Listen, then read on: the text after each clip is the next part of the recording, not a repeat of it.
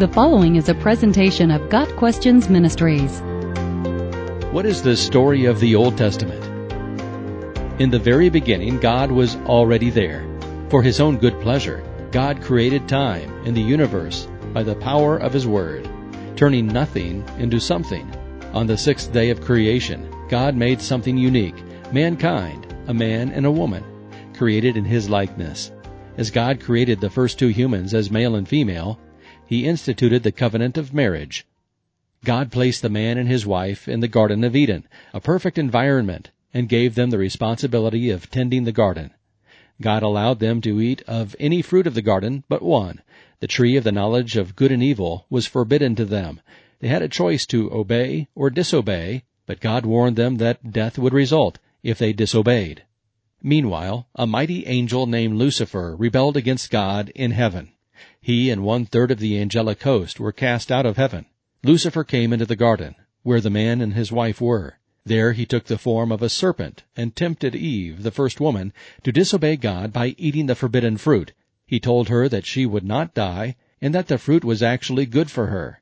She believed the lies and ate some of the fruit. She then gave the fruit to her husband Adam, and he ate it too. Immediately the couple knew that they had done wrong. They felt ashamed and vulnerable and exposed. When God came looking for them, they hid. Of course, God found them. Judgment was meted out. The ground was cursed for the man's sake. It would no longer bring forth its fruit easily. Instead, man must toil to produce a crop. The woman was cursed with pain during childbirth. The serpent was cursed to crawl in the dust from then on. And then God made a promise. One day, someone would be born of a woman who would do battle with the serpent. This one would crush the serpent's head, although he would be injured in the process. God then slaughtered an animal and provided coverings of skin for the sinful couple before He drove them out of Eden. The struggle between good and evil continued in the first couple's family. One of their sons, Cain, murdered his brother, Abel, and was cursed for his deed. Another child was born to the first woman. His name was Seth.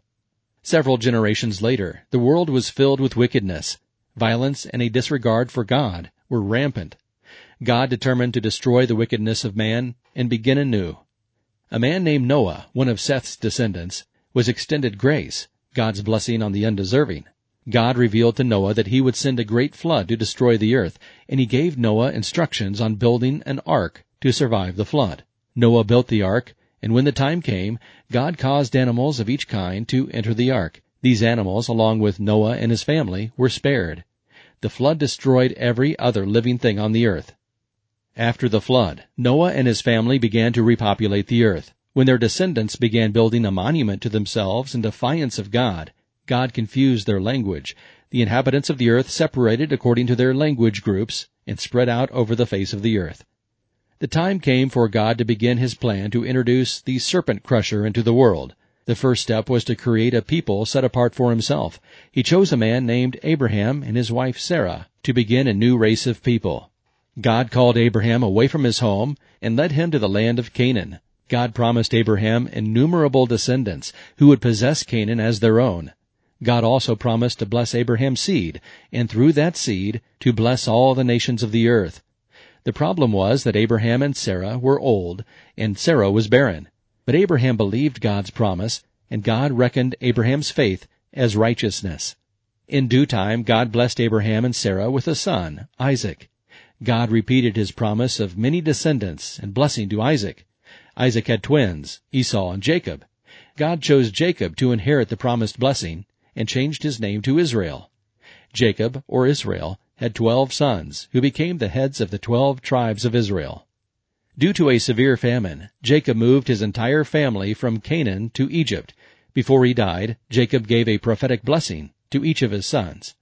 To Judah he promised that there would be a king among his descendants, one who would be honored by all the nations of the world. Jacob's family increased in Egypt, and they remained there for the next 400 years. Then the king of Egypt, fearing that the children of Israel would become too numerous to handle, enslaved them. God raised up a prophet named Moses from the tribe of Levi to bring the people of Israel out of Egypt and back to the land which had been promised to Abraham. The exodus from Egypt was accompanied by many great miracles, including the parting of the Red Sea. Once safely out of Egypt, the children of Israel camped at Mount Sinai, where God gave Moses the law. This law, summarized in the Ten Commandments, was the basis of a covenant God made with Israel. If they kept His commandments, they would be blessed, but if they broke His commandments, they would suffer curses. Israel agreed to follow the law of God. In addition to establishing a moral code, the law defined the role of the priest and prescribed the offering of sacrifices to atone for sin. Atonement could only be made by the shedding of the blood of a spotless sacrifice. The law also detailed how to build the holy tabernacle or tent in which God's presence would dwell and where He would meet with His people. After receiving the law, Moses led the Israelites to the border of the Promised Land, but the people, fearing Canaan's warlike inhabitants and doubting God's promises, refused to enter. As a punishment, God turned them back into the wilderness, where they were forced to wander for 40 years. In His grace, God miraculously provided food and water for the entire multitude.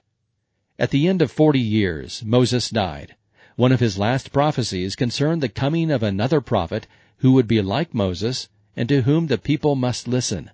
Moses' successor, Joshua, was used by God to lead the people of Israel into the Promised Land. They went with God's promise that none of their enemies would be able to stand against them. God showed His power at Jericho, the first city they encountered, by causing the walls of the city to fall down flat.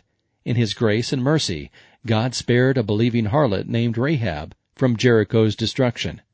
Over the next years, Joshua and the Israelites succeeded in driving out most of the Canaanites, and the land was divided among the 12 tribes. However, the conquest of the land was incomplete. Through a lack of faith and simple disobedience, they failed to finish the job, and pockets of Canaanites remained. These pagan influences had an effect on the Israelites, who began to adopt the worship of idols, in direct violation of God's law. After Joshua's death, the Israelites experienced a tumultuous time. The nation would lapse into idolatry, and God would bring judgment in the form of enslavement to an enemy. The people of God would repent and call on the Lord for help.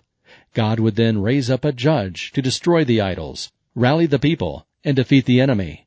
Peace would last for a while, but after the death of the judge, the people invariably fell back into idolatry, and the cycle would repeat. The final judge was Samuel, who was also a prophet. During his time, Israel demanded a king to rule over them, in order to be like the other nations. God granted their request, and Samuel anointed Saul as Israel's first king. Saul was a disappointment, however. He disobeyed God and was removed from power. God chose David of the tribe of Judah to succeed Saul as king. God promised David that he would have a descendant who would reign on the throne forever. David's son Solomon reigned in Jerusalem after David's death. During the reign of Solomon's son, civil war broke out, and the kingdom was divided. The northern kingdom was called Israel, and the southern kingdom was called Judah. The Davidic dynasty ruled in Judah. The kingdom of Israel had an unbroken series of wicked kings. None of them sought the Lord or attempted to lead the nation according to God's law. God sent prophets to warn them, including the miracle-working Elijah and Elisha, but the kings persisted in their wickedness. Finally, God brought the Assyrian nation upon Israel in judgment. The Assyrians deported most of the Israelites, and that was the end of the northern kingdom. The kingdom of Judah had its share of wicked kings, but the chain was broken by an occasional godly king who truly loved the Lord and sought to govern according to the law. God was faithful to His promise and blessed the people when they followed His commandments. The nation was preserved during the Assyrian invasion and endured many other threats. During this time, the prophet Isaiah preached against the sins of Judah and foresaw the Babylonian invasion. Isaiah also predicted the coming of the servant of the Lord. He would suffer for the sins of his people and be glorified and sit on David's throne. The prophet Micah predicted that the promised one would be born in Bethlehem. Eventually, the nation of Judah also fell into gross idolatry. God brought the nation of Babylon against Judah in judgment. The prophet Jeremiah experienced the fall of Jerusalem and predicted that the Jewish captives in Babylon would return to the Promised Land after 70 years. Jeremiah also prophesied a future covenant in which the law was not written on tablets of stone, but in the hearts of God's people. This new covenant would result in God's forgiveness of sin. The Babylonian captivity lasted for 70 years. The prophets Daniel and Ezekiel ministered during that time. Daniel predicted the rise and fall of many nations. He also predicted the coming of the Messiah, or chosen one, who would be killed for the sake of others. After Babylon fell to the Persians, the Jews were released to return to Judah. Many Jews returned home to rebuild Jerusalem and the temple. Nehemiah and Ezra led those endeavors with encouragement from the prophets Haggai and Zechariah. One of Zechariah's prophecies included a description of a future king who would come into Jerusalem humbly, riding on a donkey. Not all of the Jews returned to Judah, however. Many chose to stay in Persia, where God still watched over them. A Jewess named Esther rose to the rank of Queen of Persia and was instrumental in saving the lives of all the Jews in the kingdom. Malachi wrote the last book of the Old Testament. He prophesied that the Lord would come to his temple, but before his arrival, another messenger would prepare the way for the Lord. This messenger would be like the prophet Elijah of old. After Malachi's prophecy, it was another 400 years before God spoke directly to man. The Old Testament is the story of God's plan to bring about the redemption of man. At the close of the Old Testament, God has a unique chosen people who understand the importance of blood sacrifices, who believe the promises made to Abraham and David, and who are awaiting a Redeemer. In short, they are ready to receive the serpent crusher of Genesis, the prophet like Moses, the suffering servant of Isaiah, the son of David, the Messiah of Daniel, and the humble king of Zechariah, all to be found in one person, Jesus Christ. Got Questions Ministry seeks to glorify the Lord Jesus Christ by providing biblical answers to today's questions. Online at GotQuestions.org.